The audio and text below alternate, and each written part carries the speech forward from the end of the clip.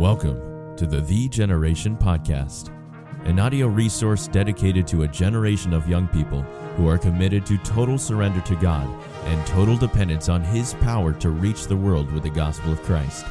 This podcast is designed to strengthen and encourage through a series of Bible-based practical talks.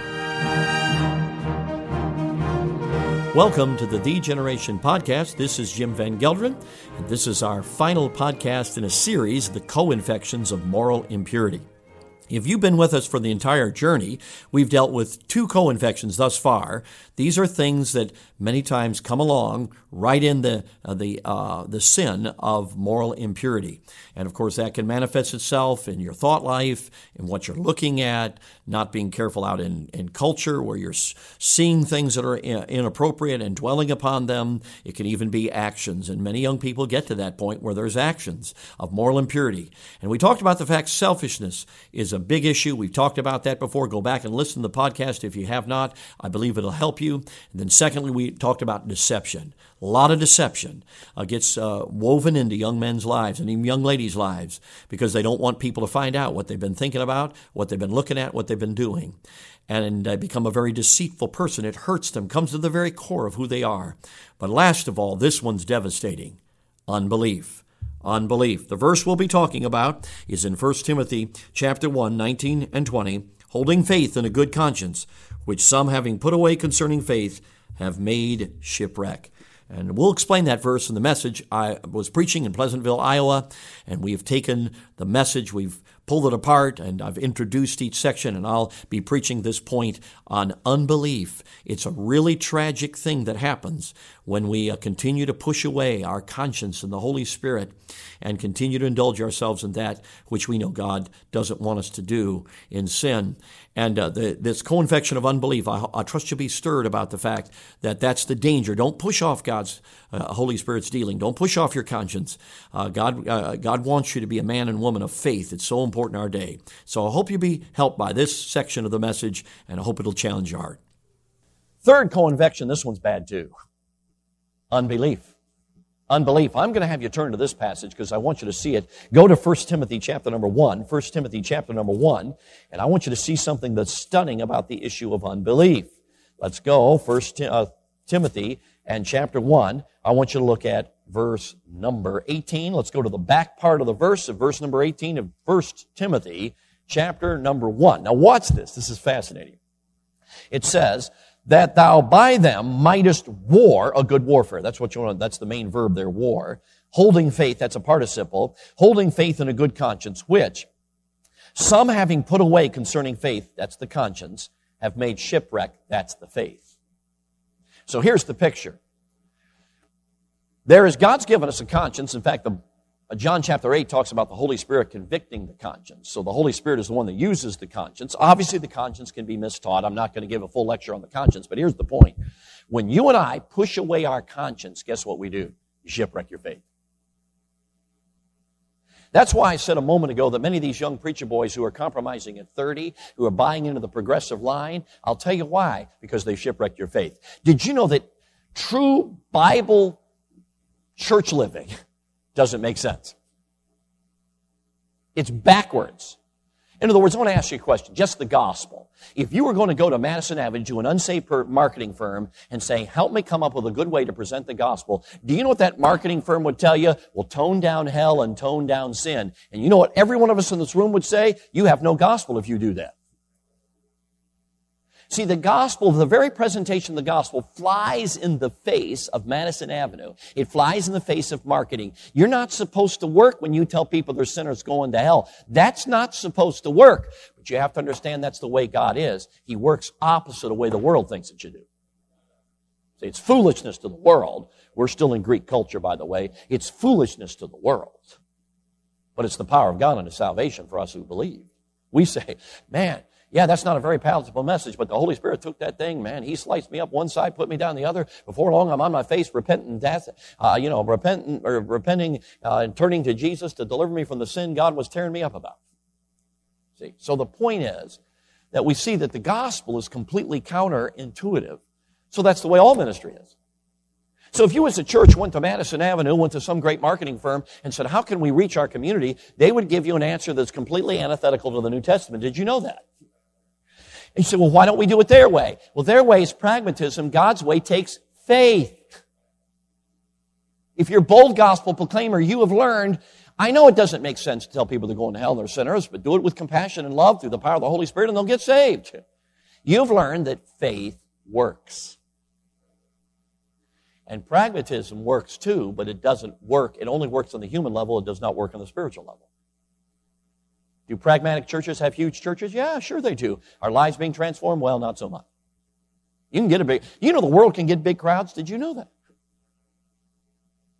But the world can't transform lives. So here's my point. When somebody starts compromising in their own moral, and they push away their conscience, I don't need to do that. I don't need to get with my pastor. I can get victory over that. And they push off the Holy Spirit. They push off their conscience. You know what they do? They shipwreck their faith. Which means they can't believe God. And if you cannot believe God, you cannot be an independent Baptist fundamentalist. You've got to move to the left. You've got to be pragmatic. If God's not helping you, you've got to get something else to work. You seeing what's happening now, friends? I've seen guys who are raised in the right thinking and everything. I'm thinking, why are they compromising? You know, if I were going to some guy who was raised right, went to a good school, got the right philosophy, and I saw him compromising, you say, preacher, what would be your first question? I would not debate evangelical thinking versus fundamentalist thinking. I wouldn't debate that at all. I'll tell you my first question. When's the last time you looked at pornography? That'd be my first question. You see, Tim, it seems unrelated. It's not unrelated at all. Something's shipwrecking their faith. It may not be that issue, but something is shipwrecking their faith. And I promise you this. If you're a young man, I promise you this. You keep looking at that filth, pushing off the Holy Spirit, not dealing with it biblically, one day you will compromise because you'll have to. Unbelief is one of the most tragic co-infections of moral impurity. And you'll one day be down at these loosey-goosey, come as you are, leave as you were, everything goes church at the edge of town. You'll be down there one day. Because you have to use pragmatism because you have your faith shipwrecked. See, that's the significance of it. Now, for time's sake, let's just move on. Just trying to introduce, got a few more minutes here, so let's just introduce a couple others. Number 4, co-infection. You lack discernment. It kind of goes along with unbelief. You lack discernment. Here's what the Bible says in Proverbs chapter 6 and verse 32. Whoso committeth adultery with a woman lacketh, anybody know? Understanding. I'm going to say this right now. If you're looking at pornography, do not be critical of this church because whatever you're critical of this church is, you're off. In other words, I am amazed. Sometimes I'll find out a kid's being critical about whatever. Then you find out he's looking at pornography. I'm thinking, why did you even open your mouth? Because the Bible says you lack understanding. As long as you're looking at filth, keep your mouth shut and don't let everybody know you don't lack understanding. Because you do. You don't have understanding. And yet, many times people who hide in sin in their life are the most critical people. And yet the Bible says, don't listen to them. And I sometimes tell our students, why are you listening to people who not walking with God, don't have God's hands on their life, don't have spiritual thinking? Why are you listening to them? They have no credibility. I mean, get your sense. Learn to be discerning. Some of you guys are going to the ministry. You got to learn to discern. Well, you'll never learn to discern while you're compromising your conscience. While you're involved in mental adultery, you will not have understanding. That's what the Bible says. You lack understanding. How about number 5? You will not hate sin. The fear of the Lord is to hate evil, pride and arrogancy in the evil way. Proverbs 8:13. And basically it's like this.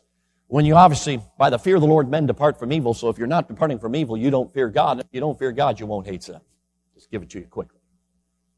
One of the great tragedies, particularly for young preacher boys, is I'm telling you, they don't have a fire about anything. You know what? Why they soften up? Because they don't have anything. They don't have a fire burning in the belly. I don't know about you. I want to listen to a preacher that got some fire burning. What about you? Sometimes they'll say, well, that young kid, he's a little out there. He's a little over the top. Well, at least the fire is burning. I don't know about you. I'd rather have fire than no fire. You can always tone down fire, but you can't tone down no fire.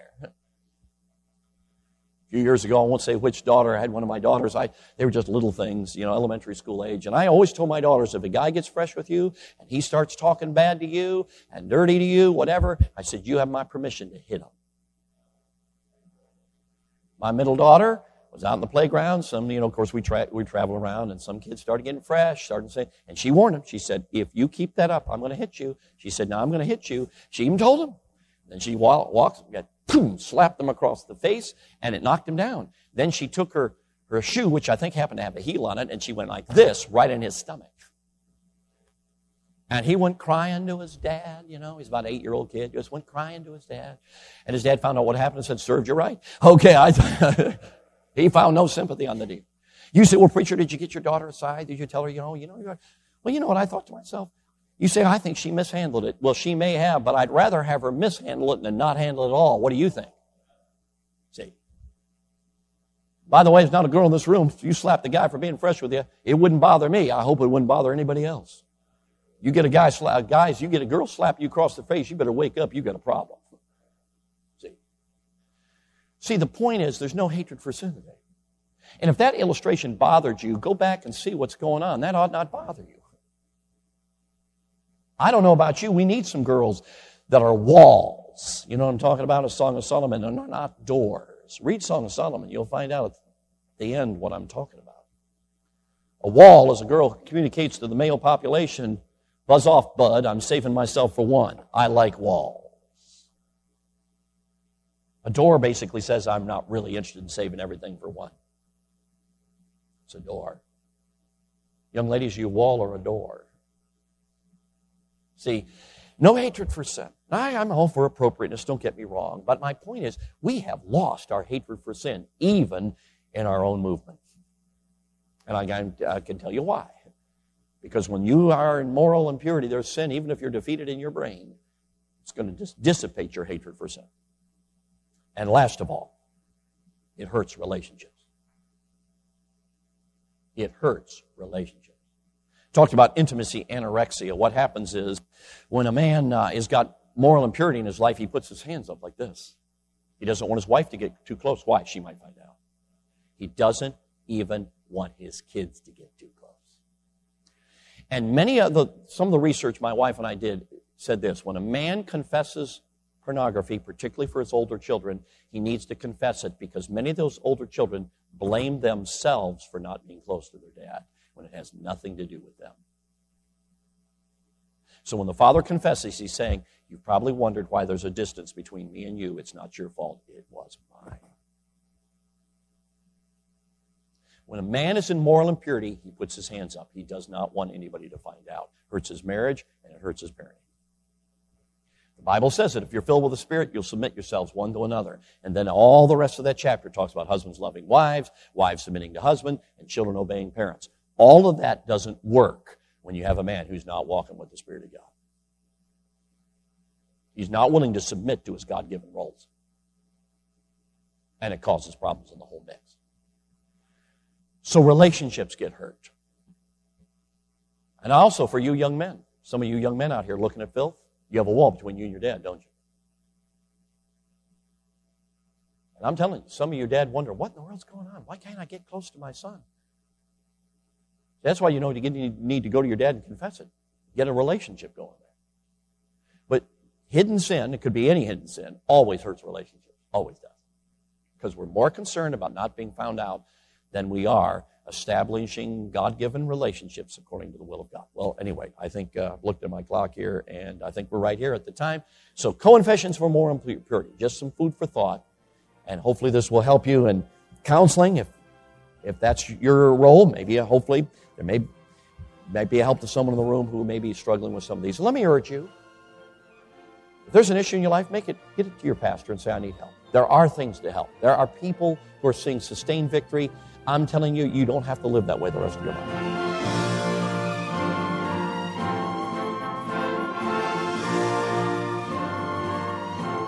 Thanks for joining us for this episode of the Generation Podcast. For more faith-inspiring resources and information about joining The Generation, please visit thegeneration.org. That's THEE generation.org.